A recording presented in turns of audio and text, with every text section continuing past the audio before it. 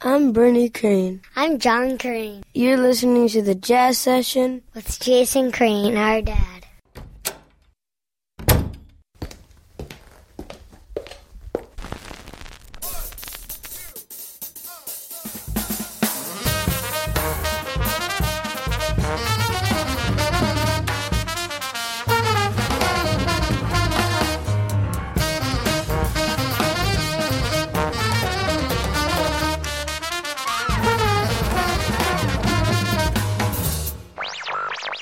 Lesson 1.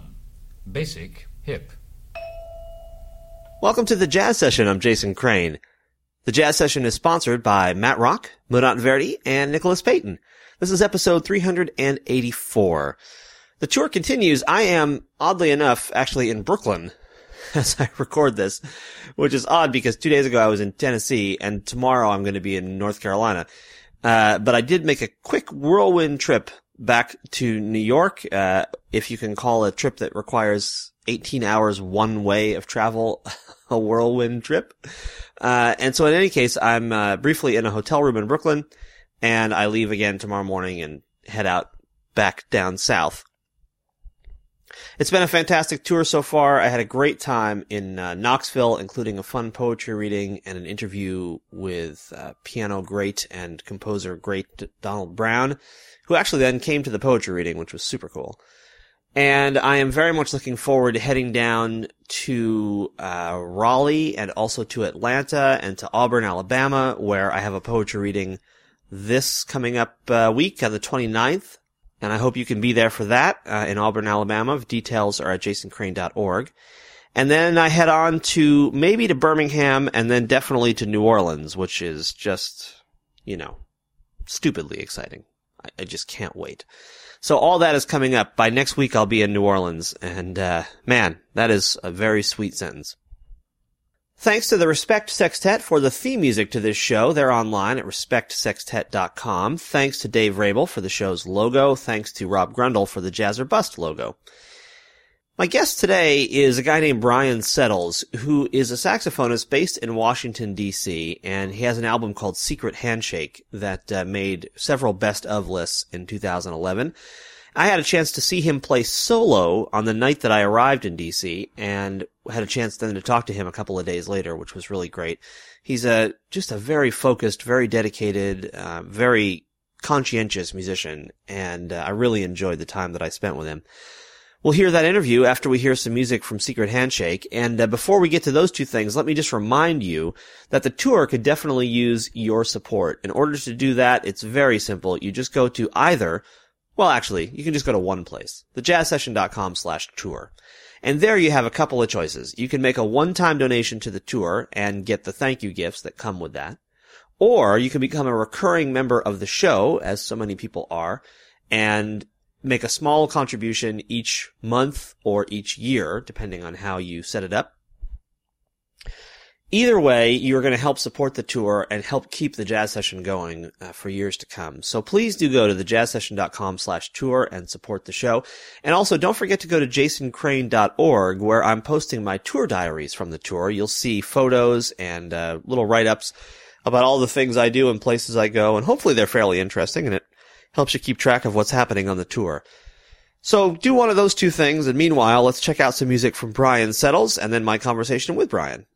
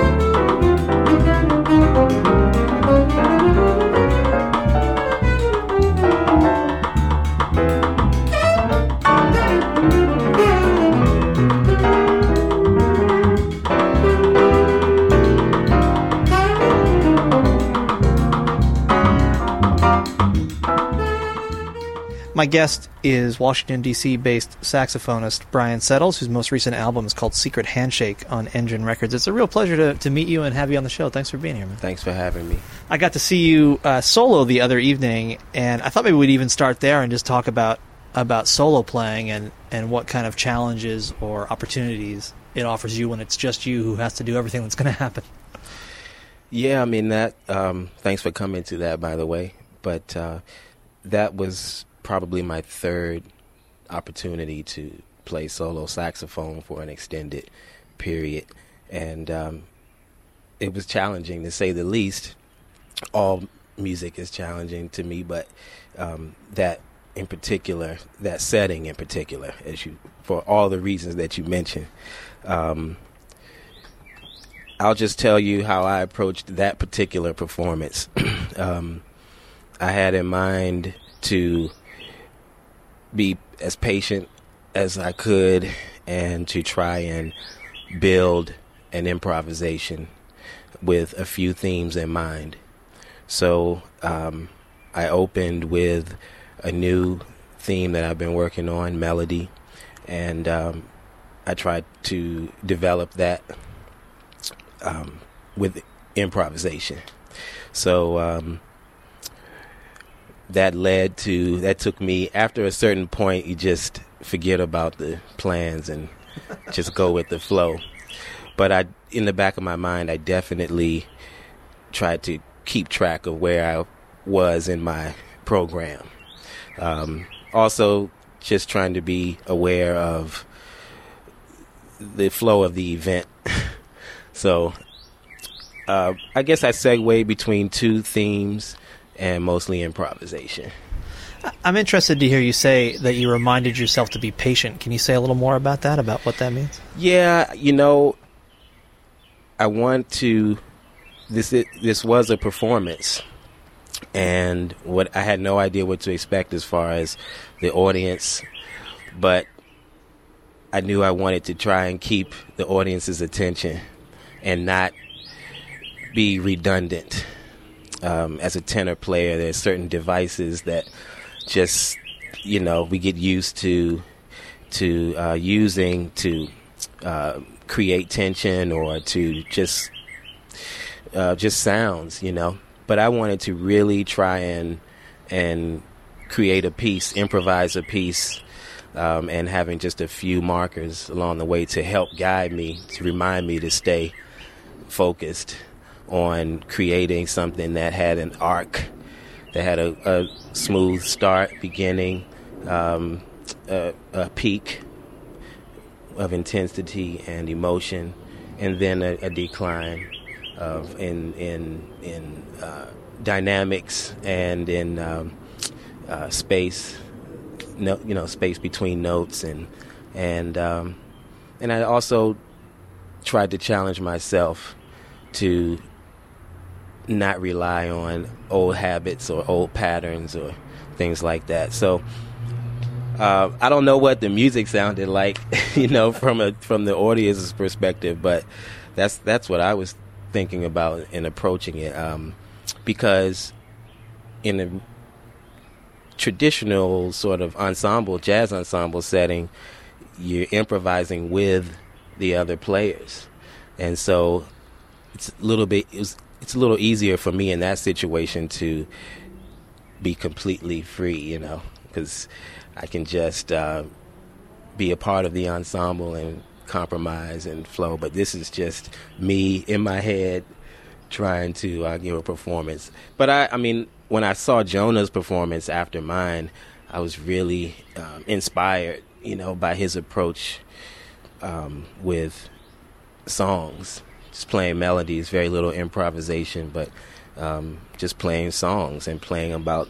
7 or 8, short songs. That was really interesting too. So there are many ways to approach solo performing, but that's how I approached that last one.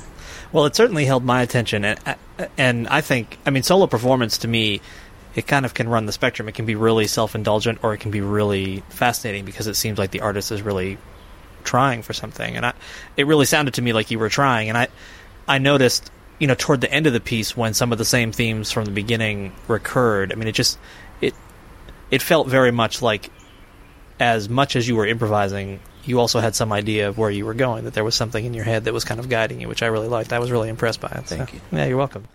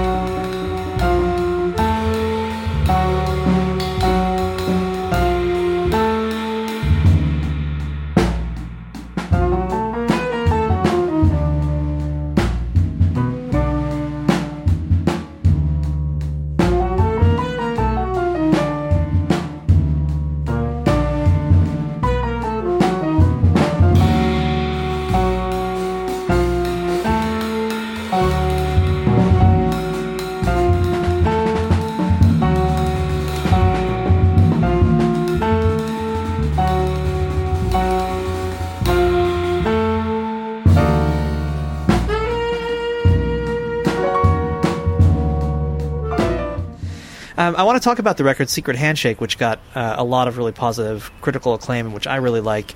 It came out on Engine Records, which is a small independent label that does a lot of great forward-thinking music.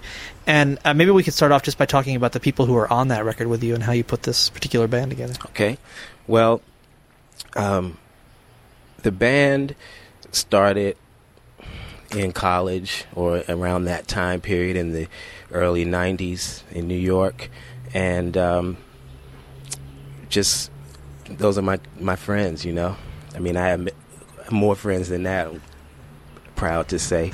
but these guys, Jeremy Karlstead and Neil Podgorski in particular, the three of us were roommates, and Jean-Marie, the percussionist, we were all roommates in New York.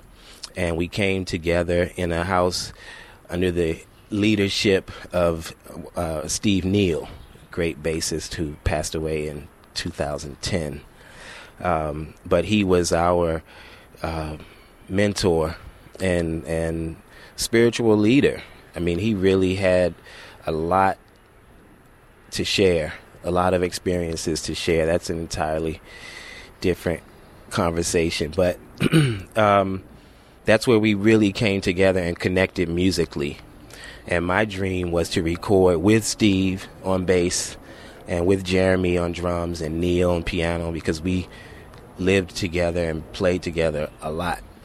And so didn't get a chance to record with Steve before he passed on, but it was with him in mind. And so when I moved to D.C., I had every intention of just really sort of going inside and practicing, really trying to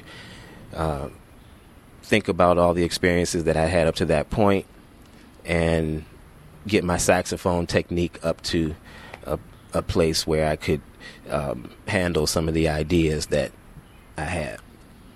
And it was during that time that I met Corcoran Holt, bassist. And we connected right away in a spiritual way. And so I knew immediately that we would play together, you know, as long as we know each other. And so when Steve passed, it was natural that I asked Corcoran to join us. And we'd played together. He'd played with us before, so it wasn't. But I didn't know him as long as I knew Steve and as long as I've known Jeremy and Neil and Jean-Marie. So that's how the band came together. So when it came time to make the record, I've been playing with Jeremy and Neil for 15 years. So they know we improvise well together. So my approach was to just write songs and improvise with the guys who know where I'm coming from musically. We've shared the same experiences. We listen to the same stories from our mentors. We've had the same teachers. Jeremy and I have had the same teachers since high school. And Neil and I had the same teachers, and Arnie Lawrence and Steve Neal. And so we have a common bond in that way. And like I said, we've been playing together for so long in different groups. So it was my opportunity to invite those guys to record with me. And that's how it came about.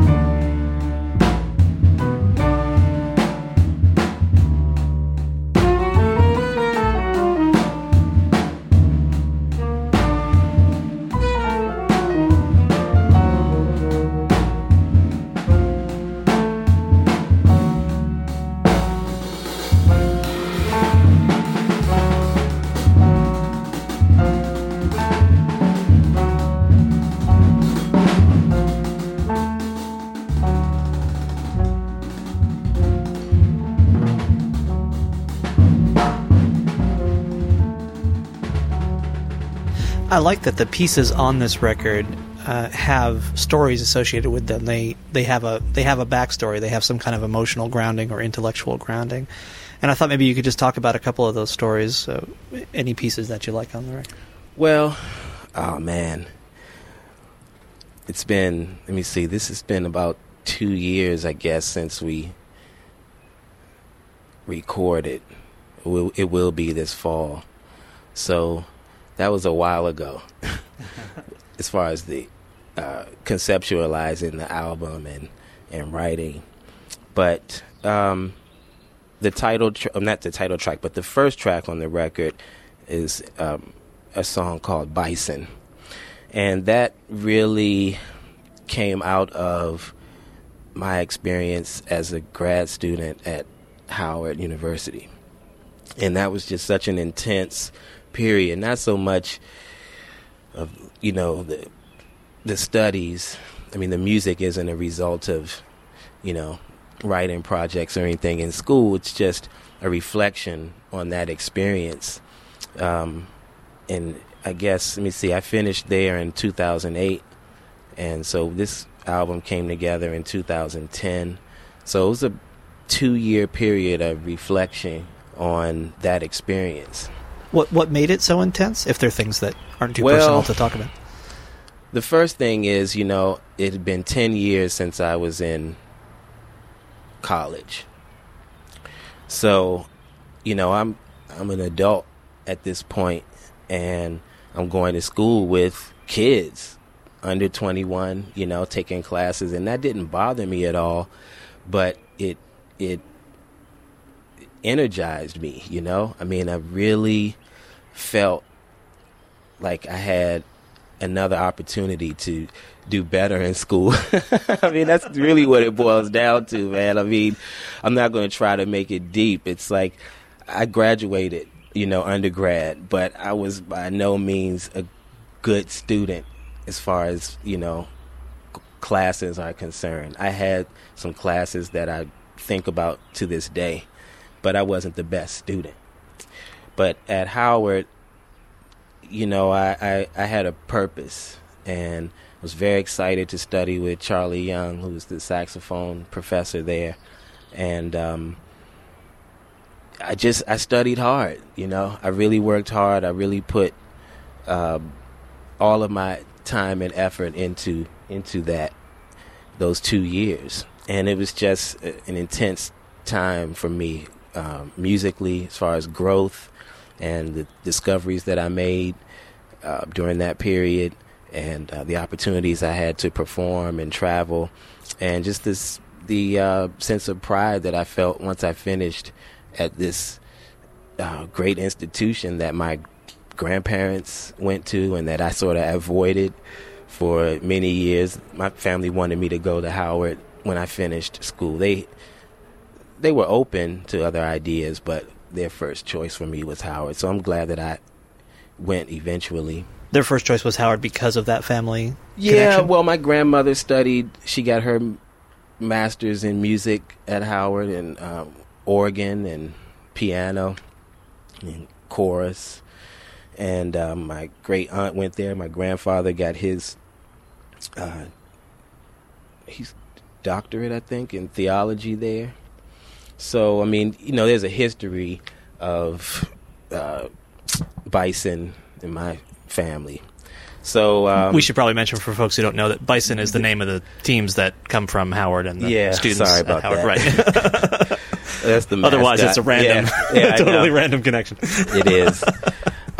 So anyway, that's just an emotionally intense time, Yeah.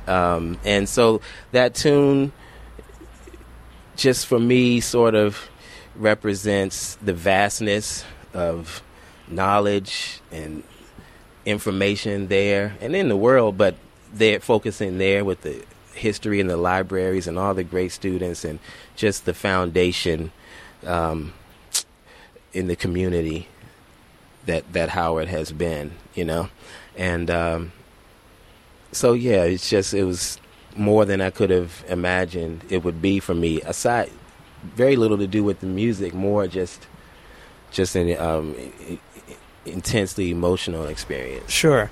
And I could have asked you a better question, I guess, which would be this, which is that a lot of the record seems intensely connected to family. I mean, there's what you just mentioned with the family lineage at Howard. Even the name of the band is an homage to your grandfather's church. Yeah. There's a piece on there that's inspired, I think, by a paper your wife was working on about Billie Holiday. Yeah. There's a piece inspired by a self-published work of literature in your family. I mean, it's just, there are a lot of things that are just intensely connected to who you are. They feel very rooted in who you are and where you came from. Is that something that's always been important to you? Has it changed as you've gotten older? No, that's always been important to me. I'll try to make this quick, but You don't have to. okay. Well, when you have a working band, or when one has a working band, and you're sort of out there on the road or playing locally on a weekly basis, you have time to develop material. And then the ideal scenario is you're working with your band and you're growing together and writing music, and then you find yourself in the studio for 2 or 3 days and you knock out a record, and it's very cohesive and the band feels connected and the improvisation is sparkling and all of that. And that's one scenario. For me, it was I was in a very focused period of my life as far as music, practicing and really working on my schooling. And I mean, by schooling, I mean reflecting all the way back to high school, just really trying to put it together and get organized to move ahead. And that process just leads to led to compositions, led to thoughts on improvisations, how I would like to approach improvising as a soloist. And so I have all these ideas floating around, and then I get a call that says, hey, do you want to make a record? So I wasn't on tour with my band, but I already had a band, I mean, we had been dreaming of making records since we were kids, And so, and then we've made records with other groups, and we've done our thing individually after we sort of parted ways from the house in Brooklyn. And so, but it felt as if we were together playing, before we recorded. So once I got organized, I had to really sit down and think about, okay, that I consider a family of musicians, but what's my approach to the album? What did I want to do? And so I didn't think too hard. I just looked around my space, pictures of my grandparents, my great aunt's book, all of my papers and books from school. I just wrote about what's around me, and so, but also looking ahead and thinking about the album as a contribution. I wanted to start there so that my family, is represented in my documents, so that's what that's about. And I really feel like, my grandparents and parents taught me and showed me that growing up, just the importance of family and legacy and all that kind of stuff. Yeah.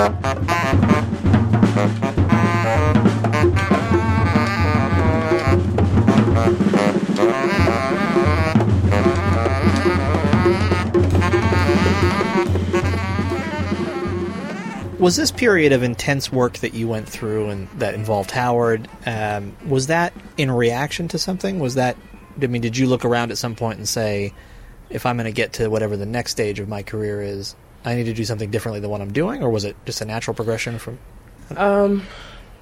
It was a natural progression. In my mind, I've been on one path since the beginning. There's no...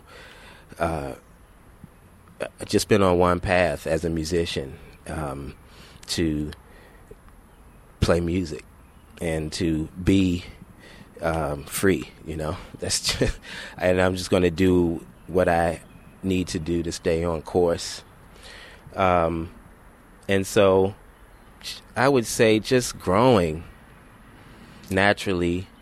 That's where I was at that point, and today I am where I am. But I would say the biggest change I made was leaving New York to really get my stuff together in the way that I thought at that time I needed to. And at that time, my thinking was develop the instrument to the best, of my ability, to spend as much time as I can practicing, and to supplement or to pay for that time by doing any odd job. But it was of no interest to me to earn a living as a performing musician at that time. It was really, I just needed some time to just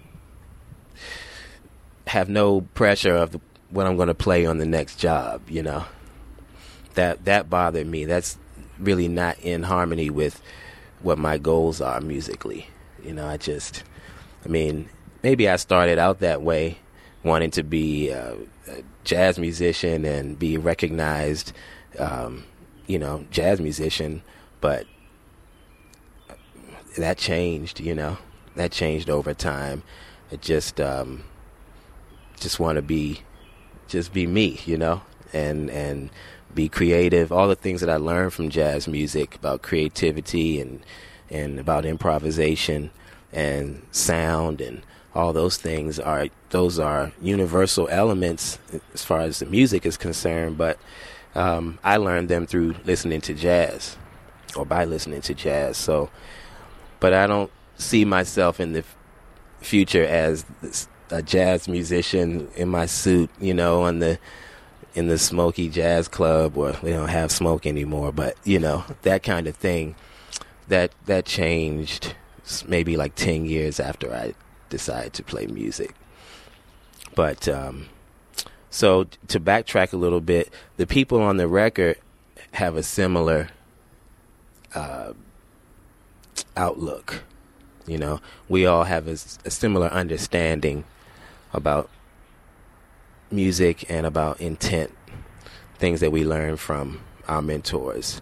And so that's the focus. And I kind of always have known that as long as I stay dedicated, that I'll have an opportunity to record and to play live music for people. And that's really what I want to do.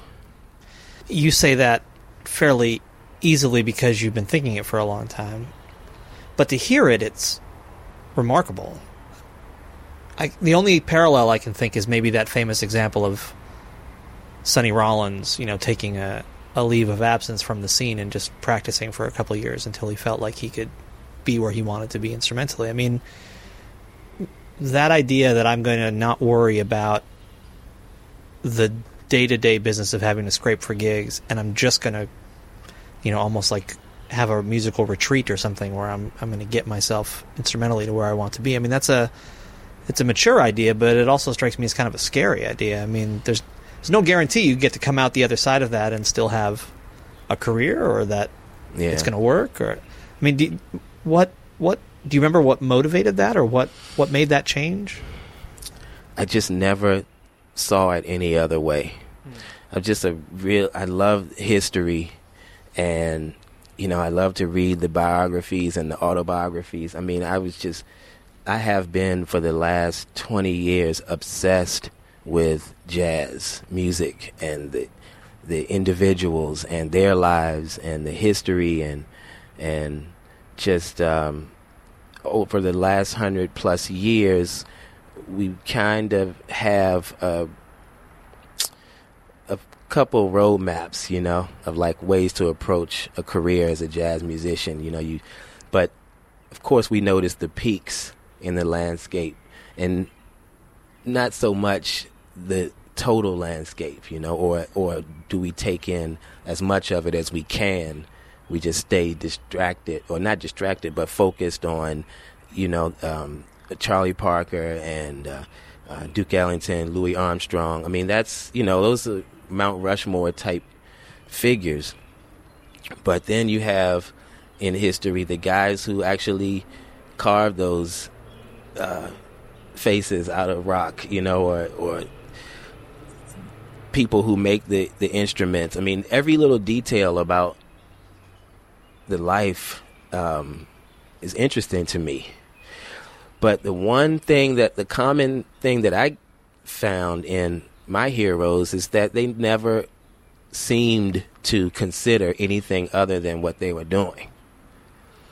And I'm of the opinion that if you have any doubt, then chances are you're not going to succeed in the way that you possibly envision yourself.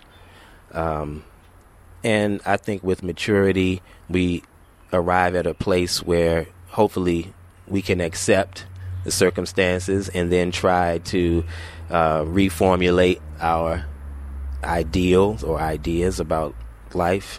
I've made many sacrifices, that's for sure. I mean, my wife and I, we don't have children. We have very little in the way of responsibilities, as far as cars and houses and, those kinds of things. But like I said, man, I've never wanted to do anything other than play the horn, the saxophone, and improvise and just play music. All those are the things that excite me. And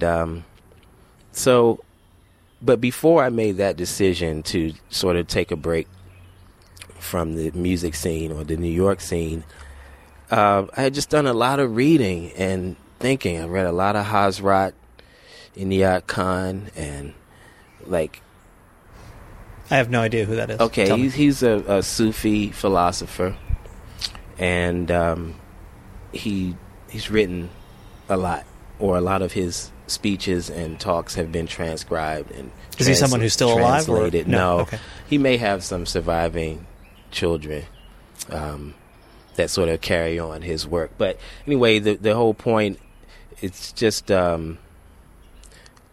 it's more or less about the vision and the reality, or one's personal reality, So, I mean, there are all the other things that are associated with life, especially in America, and the American dream and the pressure from your peers as you get older to,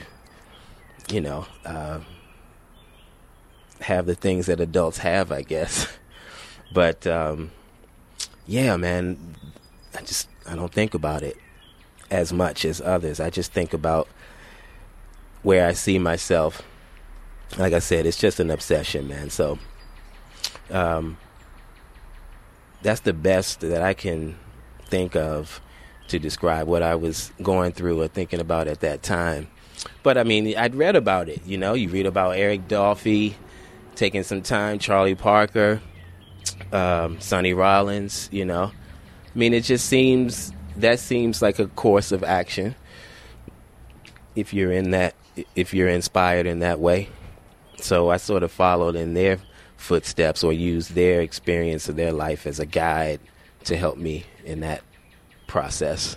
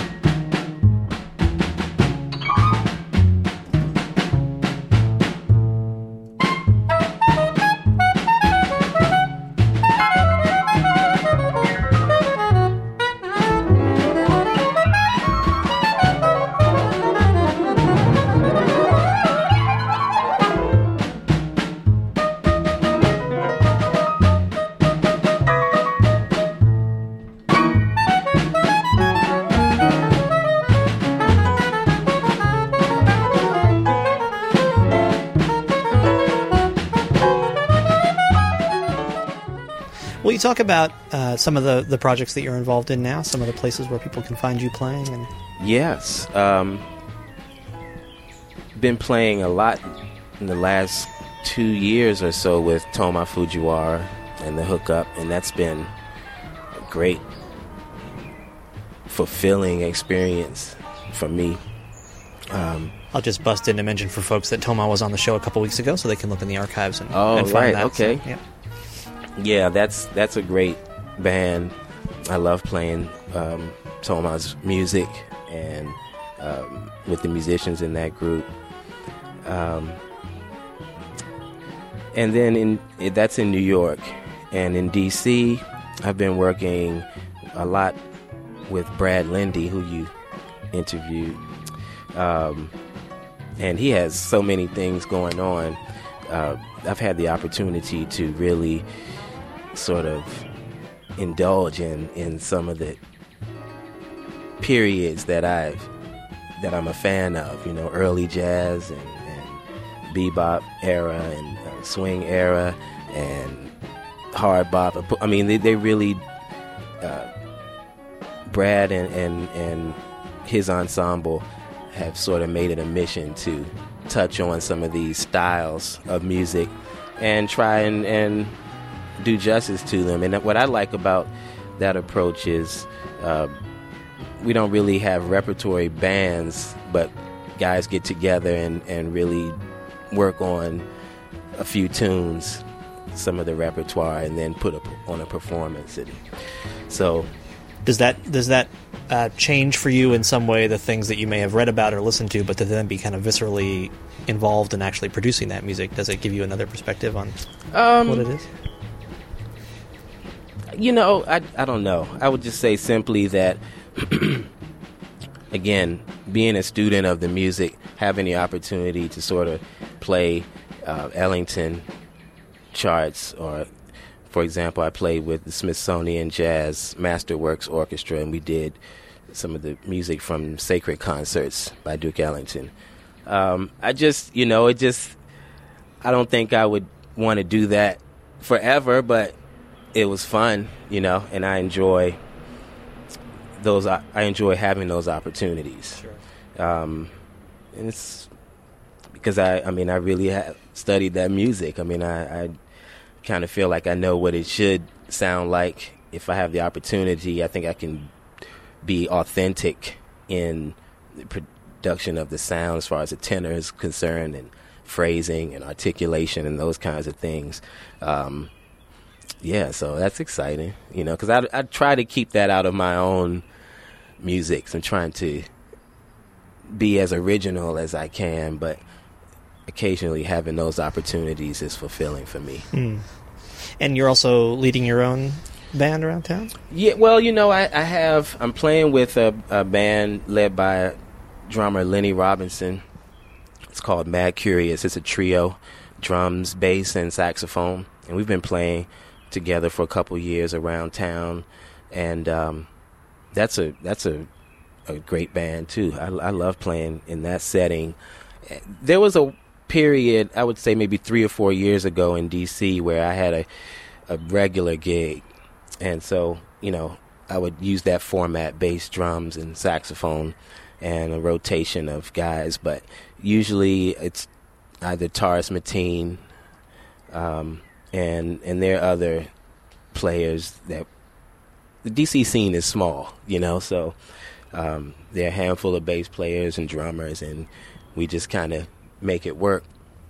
But lately I've just been playing with Central Union and the Hookup, and that's taken up most of my time as far as performances go, and just other gigs as a freelance artist. Sure. Part of the reason for this tour that I'm on is to find people who are not in New York, who are making creative music.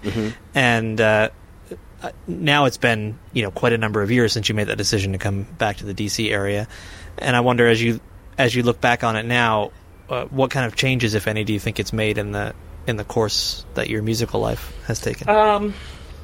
Well, I don't know if I can say, because I didn't have any expectations really.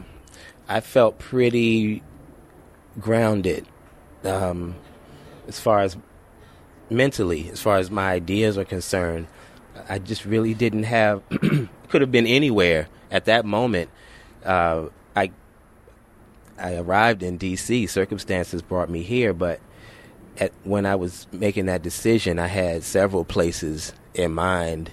It was less about the location and more about just having some time to myself.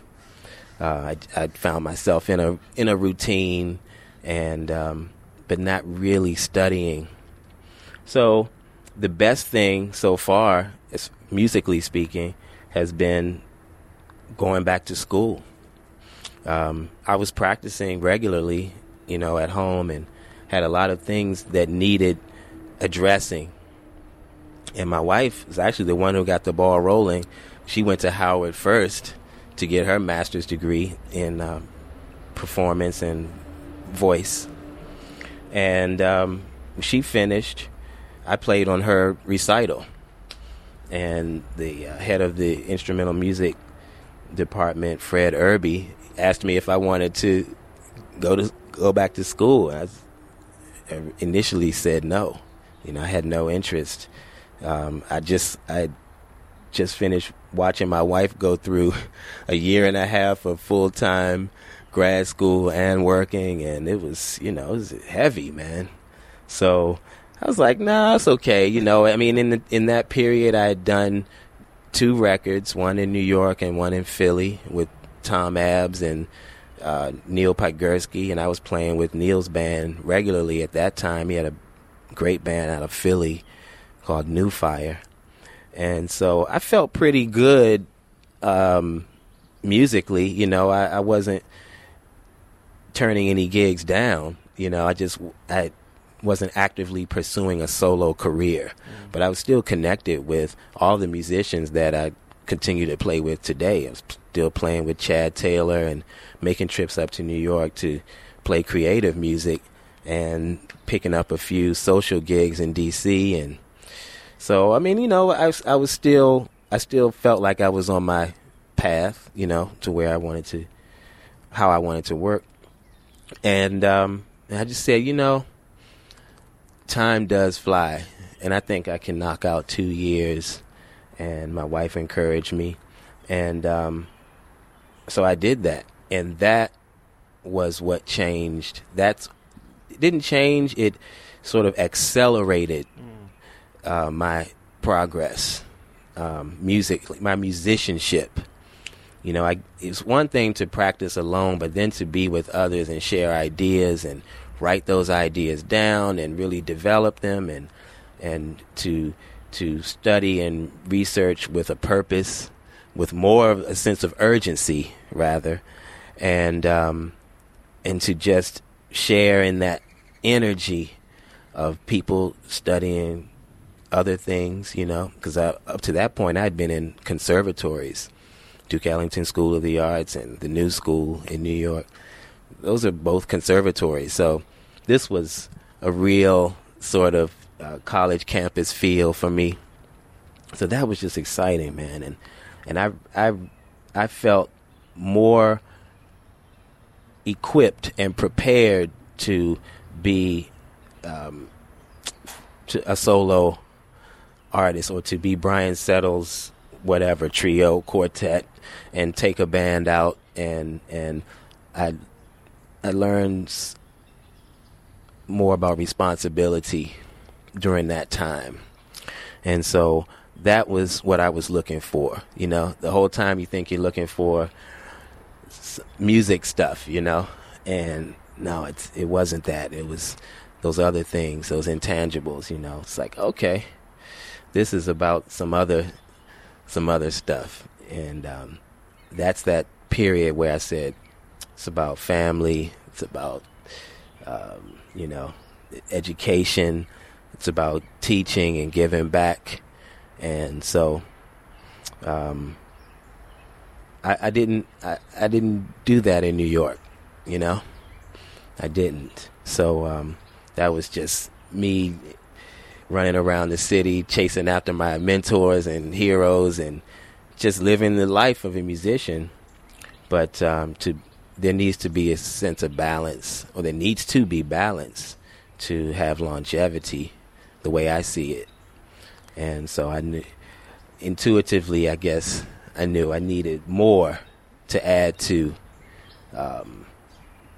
just the notes,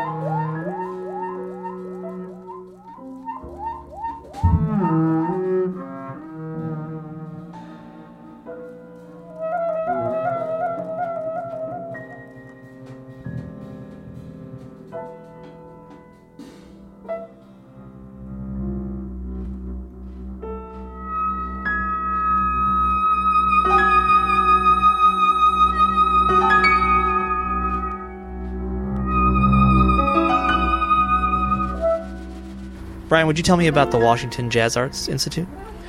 I'd love to. The Washington Jazz Arts Institute is a institute for jazz studies for high school age kids, and it's a program started by my high school saxophone teacher and current and lifelong mentor, Davy Yarborough. And Davy Yarborough is a Washington, D.C. Saxophonist and educator in the community. He's been just a tremendous mentor to many, many, many musicians. And it's always been his dream to have a place outside of Duke Ellington School of the Arts to teach music, jazz music in particular, to kids for free. And so during the school year, we meet every Saturday from 9 to 1. And in the summer, we have a 4 to 5 week program where we meet Monday through Friday, 9 to 1. And the kids sign up through the D.C. government, and they get paid. It's a summer job for them, for most of them. The kids who come from outside of the district earn community service. But the program, my wife and I have been teaching with Davy for 7 years now, every summer. And it's just a very important, it's an important thing for DC music and the education of, music education of young folks, you know. And I started studying with Davy when I was 15 years old. And so I saw him almost every day for 4 years. And he taught me just about everything I know about saxophone and jazz and big band music. And so it's just been important to me to stay connected with him. So when I did get to D.C., I connected with him right away. And as a matter of fact, he's the one that put me in touch with Corcoran Holt, who was one of his students. So that's, he's always looking out for us, and in turn we make it a point to give back through him and through his organization. So I did want to mention that because it's just a great experience for me, and I really do enjoy just sort of sharing the information that I've picked up with the students. So that's fun. Folks are listening to this interview in late June of 2012, and I know there's some an upcoming performance by Central Union. Will you talk about that? Yes, we are performing on July 1st at 7 p.m. at the Bohemian Caverns Jazz Club in Washington, D.C., part of Transparent Productions series. It's called Sundays at 7 at Bohemian Caverns. My guest is the saxophonist Brian Settles. His record on Engine is called Secret Handshake, and it's been such a pleasure to meet you and have you on the show. Thank you very much, man. Thank you.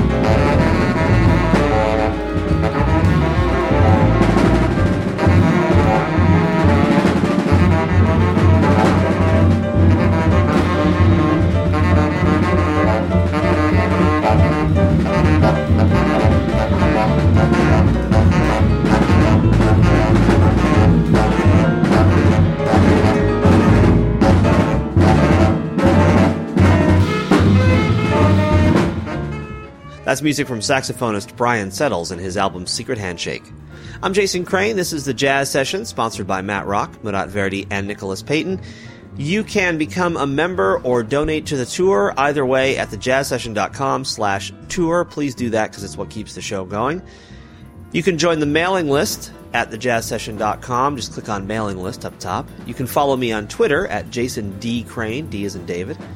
And then I hope that you will get out there and support live jazz whenever and wherever you can, and come back next time for another conversation about jazz on the Jazz Session.